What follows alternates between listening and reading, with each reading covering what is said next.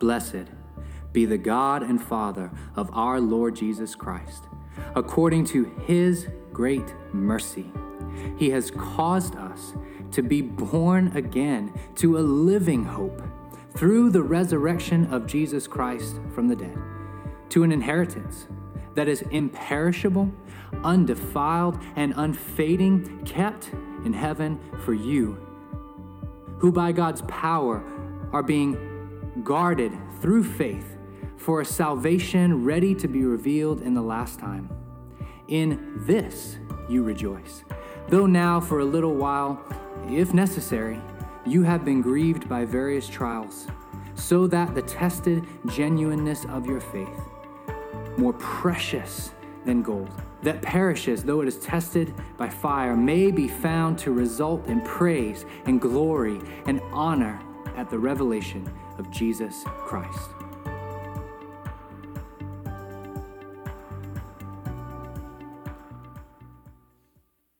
Good morning. I don't know about you, but I almost got up here and just said, amen, we're done this morning. That was good. That was a sweet time of worship together. That line in that new song that we sang, we stood beneath a debt we can never afford. Our sins, they are many, but his mercy is more. I'm like ready to charge through a wall after that line. I'm telling you, that was good. My soul needs that reminder this morning. So we're in 1 Peter. If you're new around here, whether in person or watching online, my name is Kenny, and I have the privilege of being the pastor here at Mission Way. We've been in this series through 1 Peter for quite some time now, and we'll actually take a break, one last break for 3 weeks starting next week, and then we'll come back to 1 Peter and finish it just before Easter.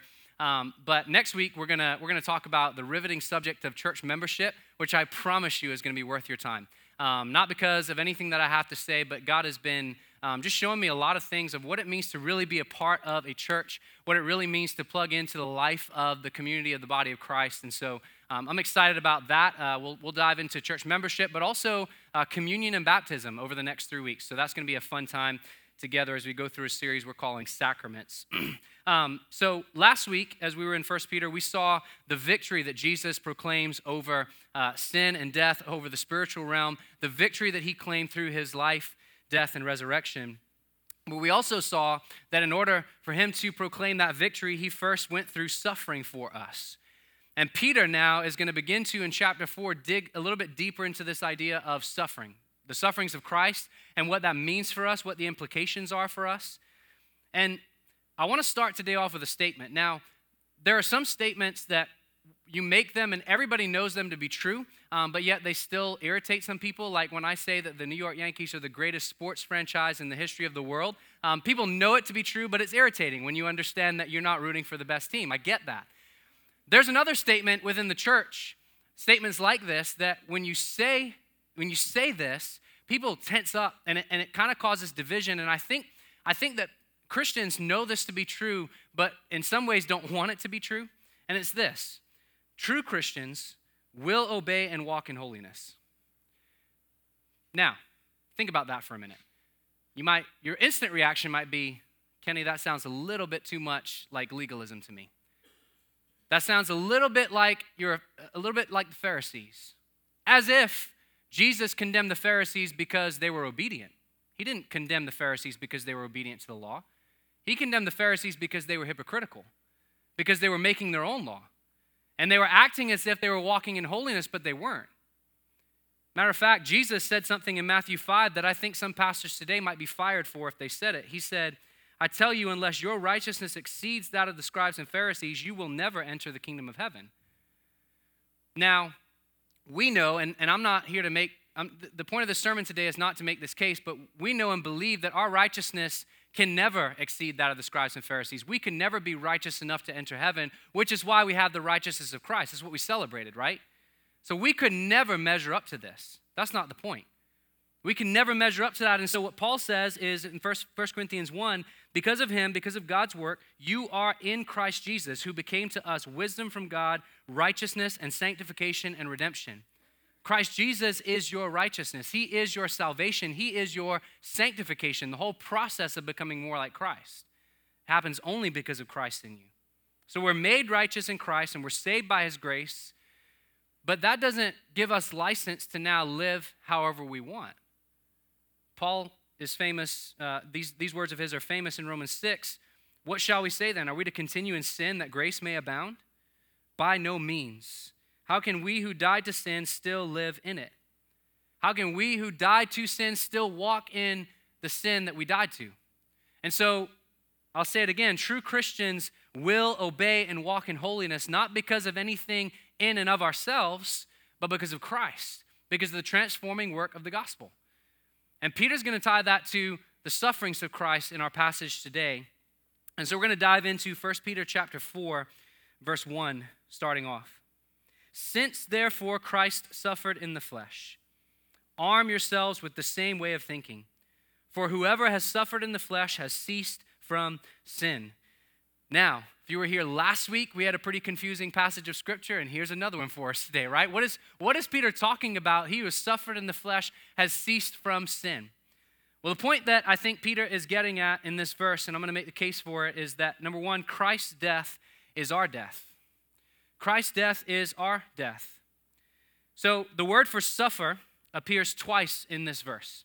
And it's the same word that was used back in chapter 3, verse 18, when it says that Christ suffered for sins, meaning he died for sins. And so I believe that what Peter is saying here is just as Christ died for sin, you and I must also now die to sin. So Christ suffered and died for sins to pay the price for our sins, and now because of Christ's death, we are to die to sin.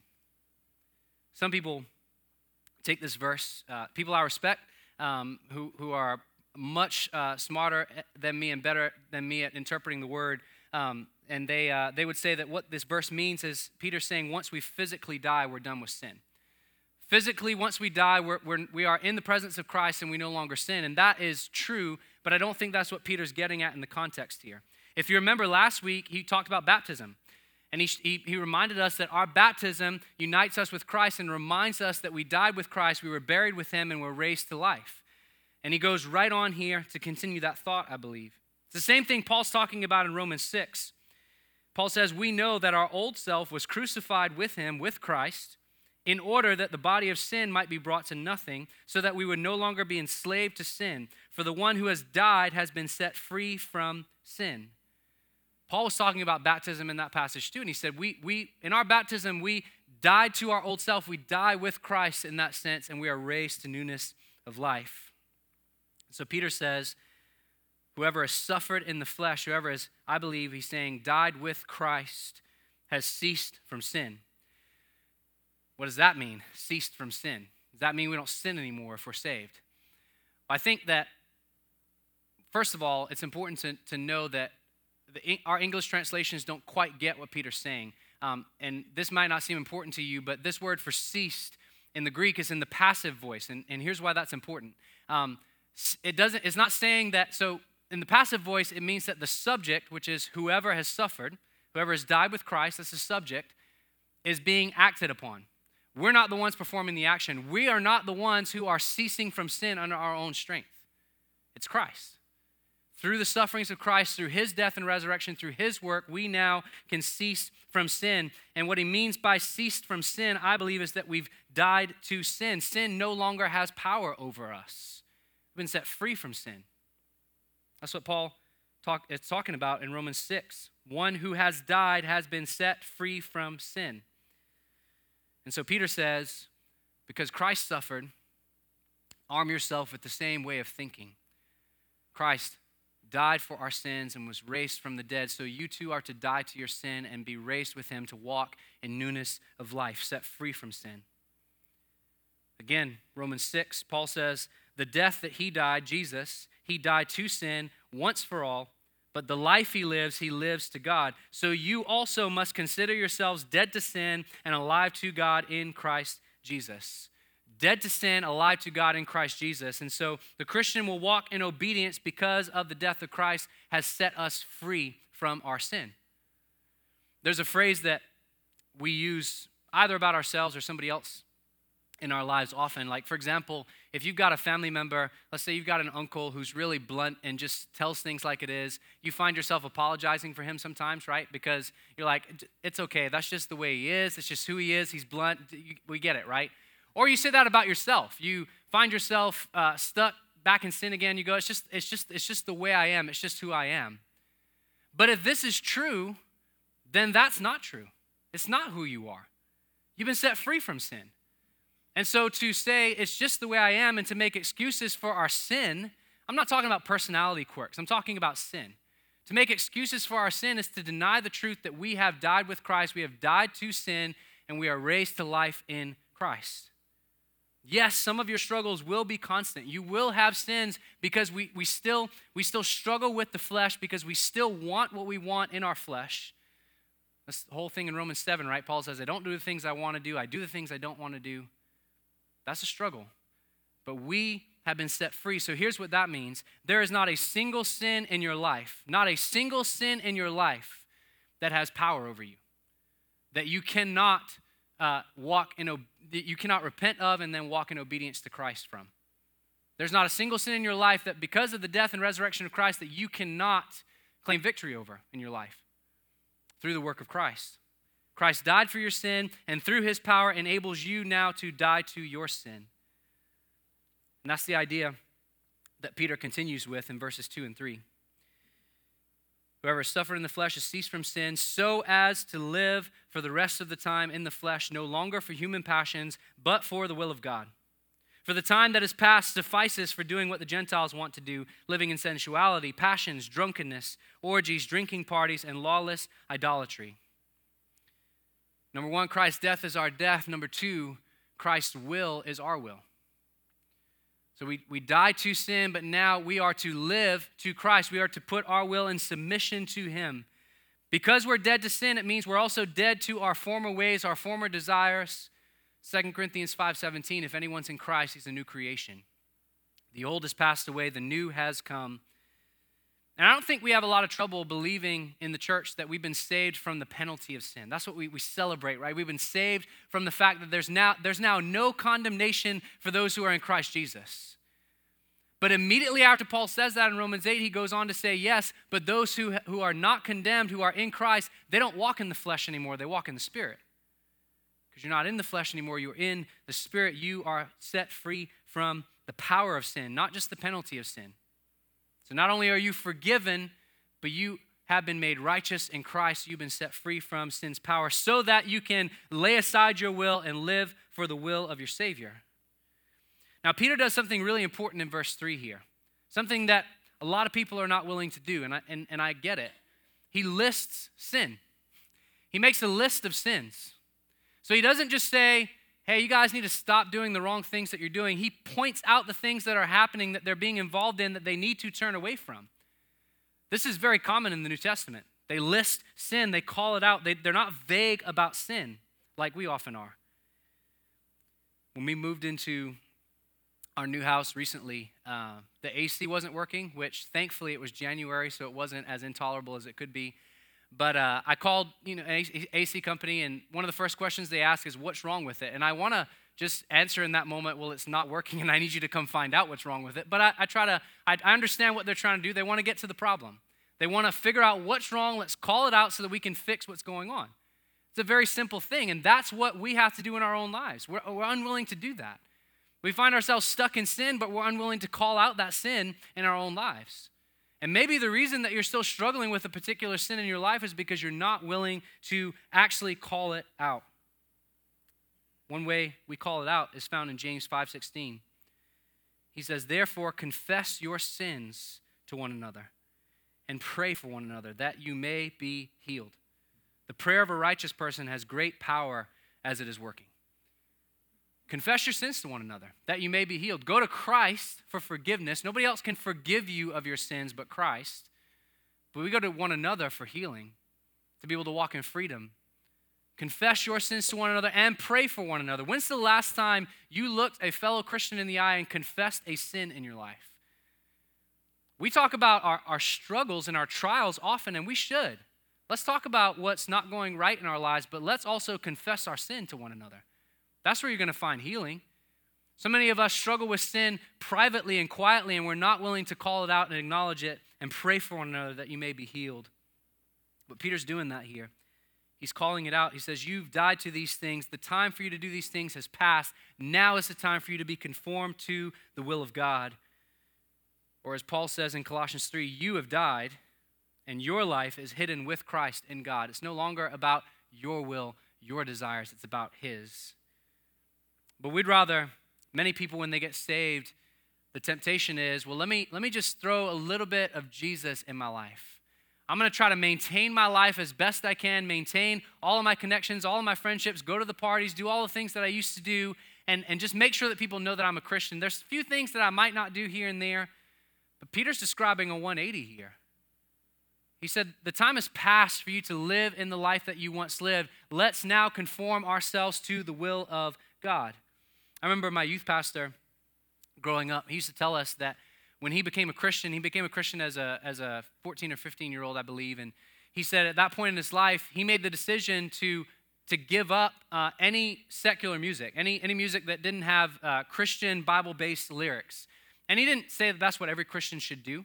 That was a struggle for him. And he said, I want to bring this area of my life in conformity to Christ.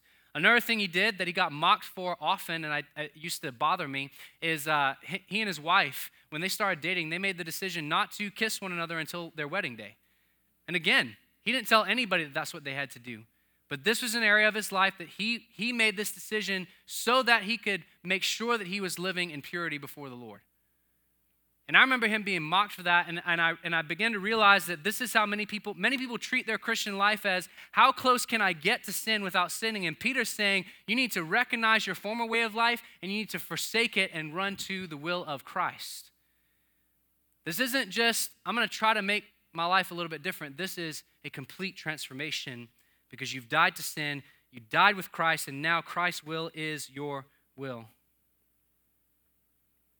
You're not living for yourself and your desires anymore. You are not your own. You could translate Peter's words here basically as saying, enough with living like the world does. You're different. You've been made new. So arm yourselves with the mind of Christ. Choose his will over your own. Now, the fear here, as we begin to talk about this, is, but won't that make me seem different to the people around me? People aren't going to understand that I'm no longer engaging in some of these things again. Exactly. And Peter calls that out too in verses 4 and 5. He says, with respect to this, with respect to you forsaking the things of the world and conforming your will to the will of the Lord, with respect to this, they, the world, are surprised when you do not join them in the same flood of debauchery and they malign you. But they will give an account to him who is ready to judge the living and the dead. Number 3, Christ's approval over men's. Christ's approval over men's. Yes, you will be ridiculed. Yes, you will be at times even maligned because you choose no longer to walk in these ways. You may have to cut ties with some friends. You may have to walk away from certain activities. You may have to give up a whole lot of your old life, but you're not doing it for the approval of men. This is for the approval of your Heavenly Father. And it doesn't make sense to the world why we wouldn't do some of these things. Oftentimes, we're trying to find how we can live as close to the world as possible without compromising. And Peter says our lives should be so different that they're surprised. Our lives should be in such a contrast to the way that the world lives that it doesn't make sense to them, that they're surprised by it. Here's another statement. I made a statement at the beginning that I said we know to be true, but for some reason we can't always agree with it. Here's another one. Unsaved people do unsaved things and don't understand why saved people don't do those things. Unsaved people are going to act unsaved. This is not a judgment. This is reality. Those who are still in their sin are going to continue in their sin, but you and I have been set free from sin. We're not supposed to live that way anymore, and they will be surprised when we don't. There was an article in the Dallas Morning News in 1992. And just so you don't think I'm really weird, I didn't find this article. I don't go reading articles from 1992. Another pastor did and pointed this out. The author of the article said this about the world at that time. Said that our world is a society preoccupied with values, yet hopelessly vague on sin. You want to know why everybody in our world wants to talk about having morals and being a good person, and yet they don't understand why you live the way that you do? It's because they want to talk about values, but they don't want to talk about sin. But you can't get to values and righteousness if you're not first willing to repent from sin and turn to Christ. It's empty. It's empty conversation. The reason they don't understand is because they're preoccupied with values and yet hopelessly vague on sin. And when you're vague on sin, you're going to be vague on the righteousness of Christ, and you have no values. You're in your sin. The temptation is strong to compromise for the sake of the approval of men. We're kind of like little kids going to God and saying, God, but everybody else is doing it. Can't I do it too? I mean, can't I just find some way to be as close to the world as possible? I want to witness to them. I want to be a testimony to them, and so I'm going to do the things that they do as far as I can so that I can share the gospel with them. All the while, we're not walking in a manner that's worthy of the gospel. We're not actually living as the lights that Christ has called us to.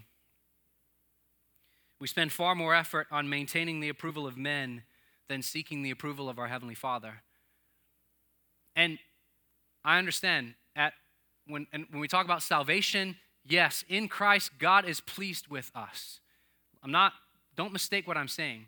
But Paul also says in Colossians 3, whatever you do, work heartily as for the Lord and not for men. You're not working for the approval of men. You're working for the Lord, for his glory, for his honor, for his fame. Maybe your struggle isn't that you want the approval of men. Maybe your struggle is simply the fear of men. Maybe you're just afraid that if I begin to live differently, then I'm going to be persecuted, I'm going to be maligned, and if I compromise, then that won't happen. And I can live a quiet life and not be bothered by anybody. Jesus said in Matthew 10, don't fear those who kill the body, but cannot kill the soul. Now let's just acknowledge the contrast here. We often fear those who just speak words against us. Jesus takes it so far as to say, don't even fear them if they're going to put you to death for your beliefs. Don't fear those who can kill the body, but cannot kill the soul. Rather, fear him, revere him, honor him, God, who can destroy both soul and body in hell. And isn't that Peter's point in verse 5 when he says, when they malign you, just remember their destiny. Remember that they will give an account before the Lord, and in turn also remembering that you too must give an account before the Lord. You are responsible for how you live before the Lord, not for how they live. Yes, they're persecuting you, they're mocking you, they're maligning you, they're hating you, but they will give an account. So fear the Lord, work for his approval.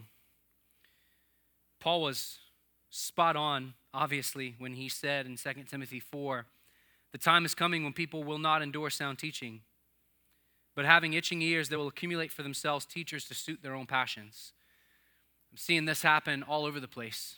People are taking God's word and they're twisting it to make it say what they want it to say. As culture goes, so even some pastors are going out to take the word of God to say, let's make sure we stay in step with the culture.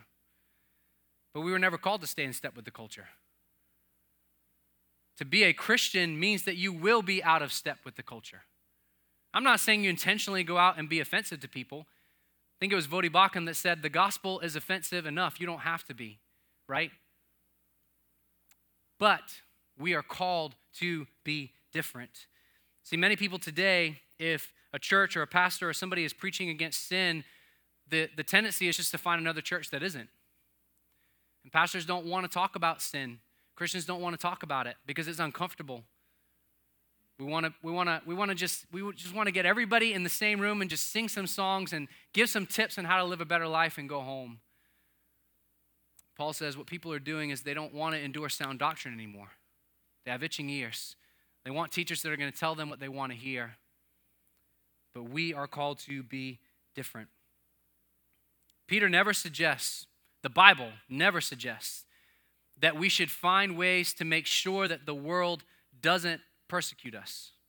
The Bible never says, make sure you live in such a way that nobody wants to persecute you. Make sure that you don't go too all in on this Christianity thing. because you don't want people to think you're weird. The Bible never treats it that way. The Bible says live in such a way, we've already seen this in 1 Peter, live in such a way that when they do malign you, they'll be put to shame because they see your good works. That when they do malign you, your opponents are silenced because they have nothing to say about you other than you're standing for a truth that they hate. Or to put it the way John Piper did, Christians are to be both out of step with their culture and compelling in the culture. In other words, what Peter said, we saw last week. Live in such a way that people will ask you for a reason for the hope that's in you. Out of step with the culture, doesn't make sense. They malign you, but there are some who see your good works and glorify your Father who is in heaven. Out of step with the culture and compelling in the culture. Choose Christ's approval over men's. And then Peter closes out this section in verse 6. And he says, for this is why, the truth that we are going to stand before the judgment seat of Christ, this is why the gospel is preached even to those who are dead, that though judged in the flesh the way that people are, they might live in the spirit the way that God does. This is yet another confusing verse for people. But let me try to explain this the best that I can.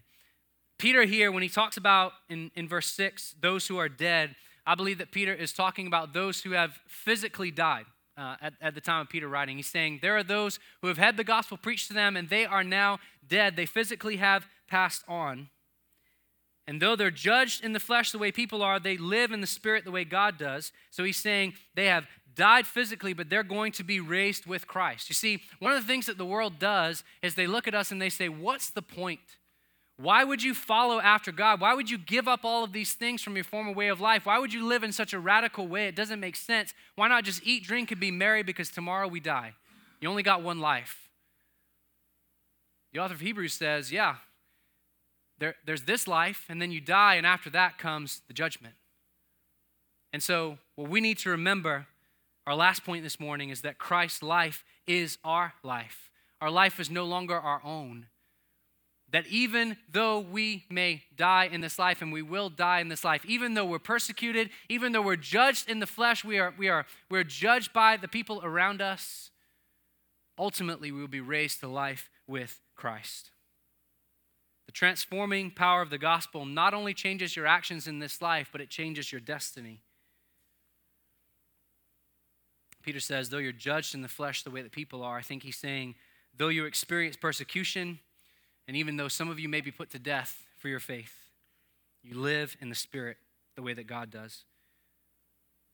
Just as Christ did. We saw, again, a reference back to chapter 3, verse 18. Peter said of Jesus being put to death in the flesh, but made alive in the Spirit. So the same is true of us. Death no longer has power over us. And so you're not just living for this life. You're not living for this life at all, as a matter of fact. You are living for eternity. So this is why the gospel is preached. This is why we live differently. This is why our lives are to be transformed, because it's not about what happens in this life. We are living for a better kingdom. We're living for eternity. This is the great hope that the Christian has in the midst of suffering, by the way. This is our hope. And we talk about it all the time, but I think we forget that this is our hope, because as Rob was even talking earlier today during our time of song, you know, it's easy to lose hope as you look around the world and you see the chaos and the division and the brokenness. It's easy to give up hope. It's easy to just forget that this world is not our home. It's easy to forget that even the greatest suffering that we experience in this life cannot be compared to the glory that is to be revealed to us. That even being put to death for our faith only ushers us into the presence of our Savior, where there's eternal and perfect and complete joy in His presence for eternity. Paul says it this way, 1 Thessalonians 4.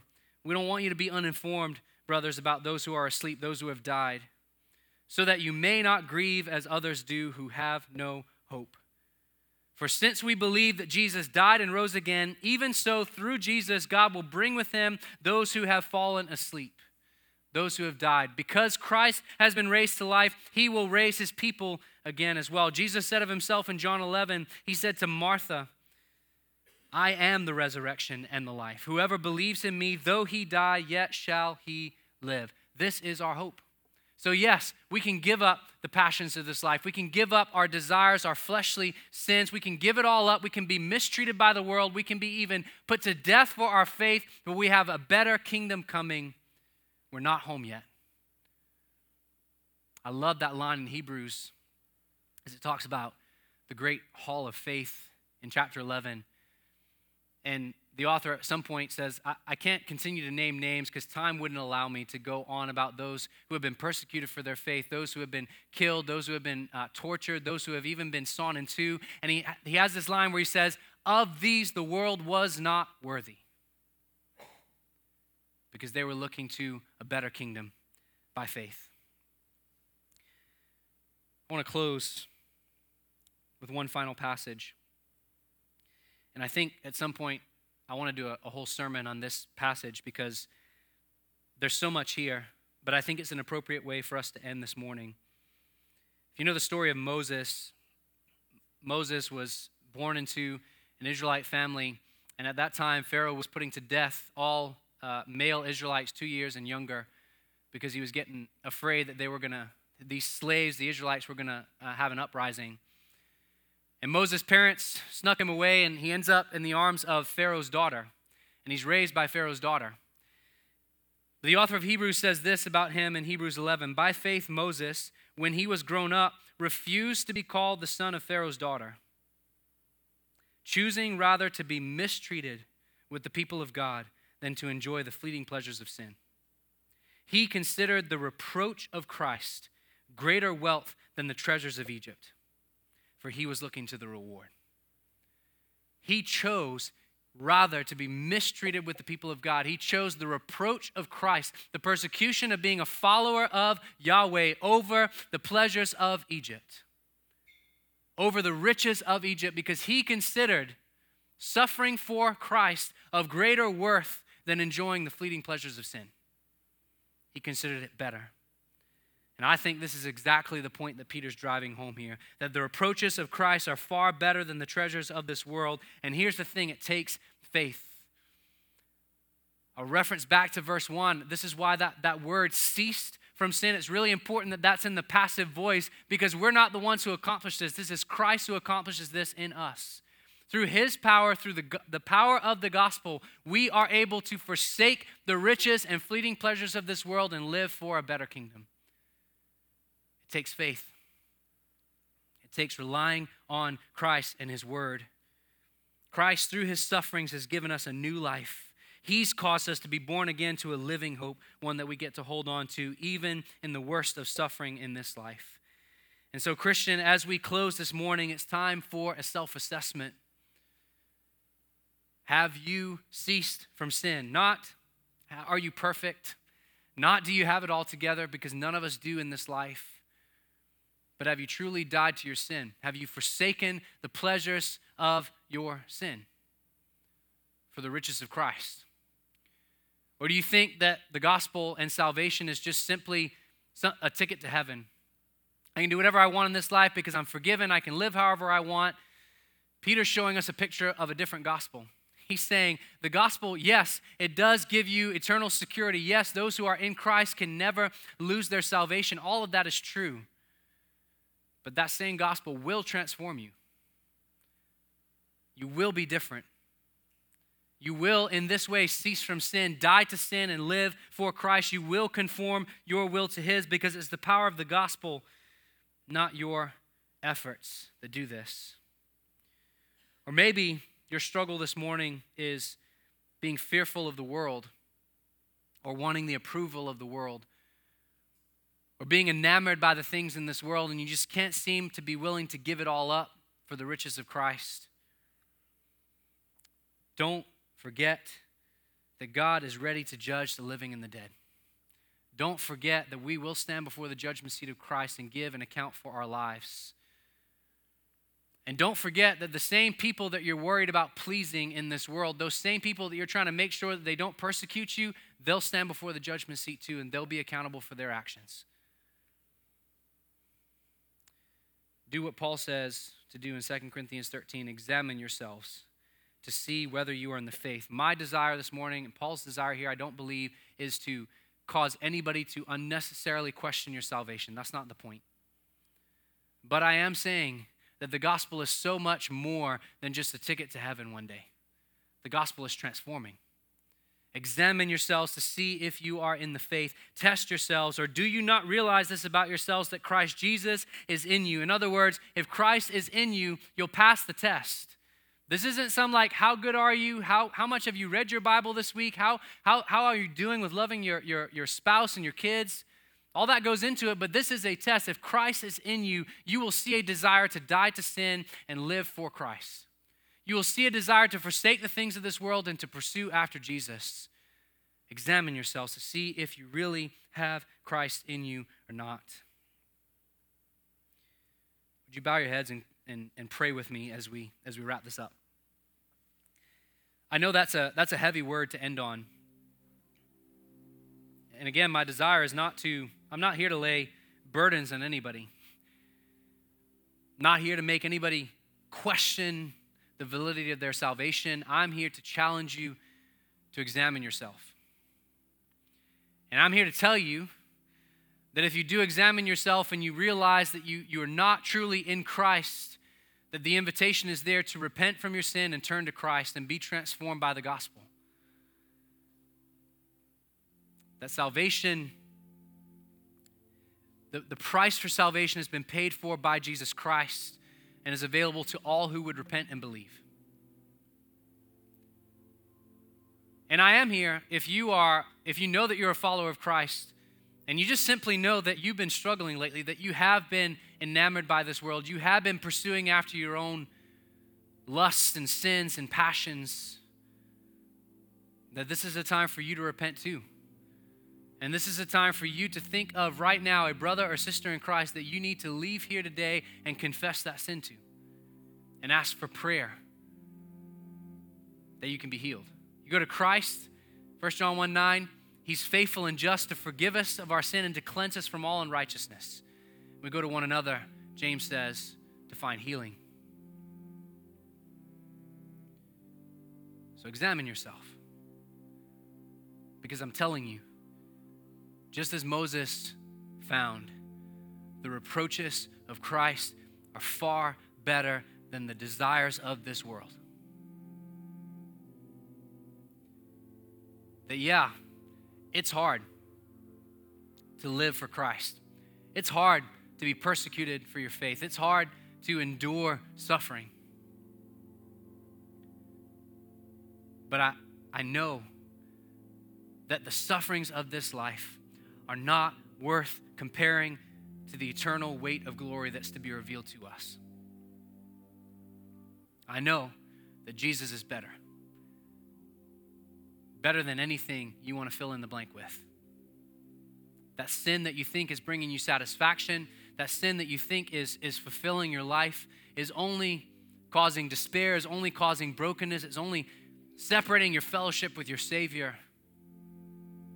But you were designed to be in fellowship with God. You were designed to experience the abundant life that He provides for us by repenting from your sin, forsaking your sin, and trusting in Christ.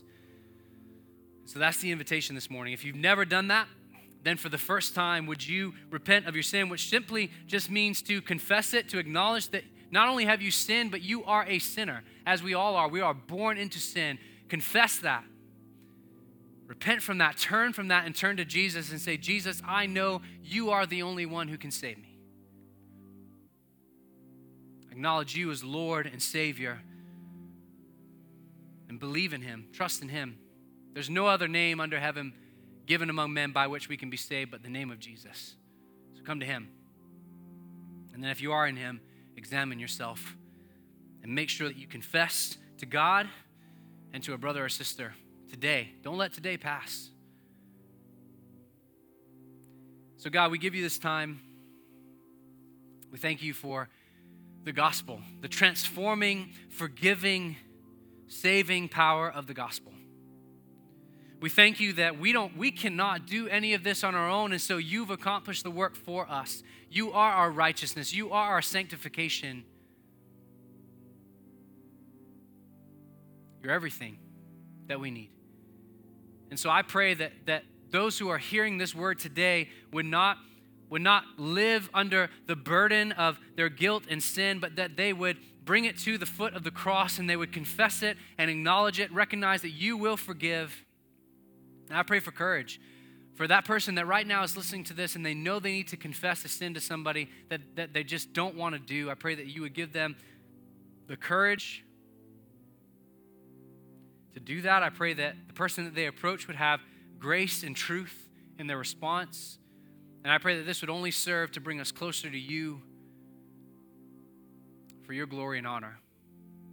Finally, God, I pray for those of us that may be experiencing this maligning, this persecution by the world, whether it's friends or neighbors or coworkers that are just simply don't understand our life or are making fun of us or mocking us, whatever it may be. God, would you remind us that the reproaches of Christ are of far greater wealth than the approval of men, than the riches of this world. Be with us as we go. May our lives be pleasing and honoring to you. It's in Jesus' name we pray. Amen. Amen. Well, as I said, we're going to take a break from this 1 Peter study for the next 3 weeks. And so I want to invite you to be a part of that series called Sacraments for the next few weeks. Also, just want to give you by way of reminder, if you'd stand with me as we get ready to dismiss, by way of reminder, if you are a member of Mission Way, you call Mission Way home, a reminder to give. We are continuing to fund the ministry that God has us here, and we're so thankful for those of you that continue to give. There are ways to do that online. You can see that on the screen behind me, or you can mail a check to the church, or there's a little lockbox in between the 2 double doors on your way out that you can drop your gift in this morning as well. But thanks for being here today. We hope to see you next Sunday as we start our new series called Sacraments. God bless.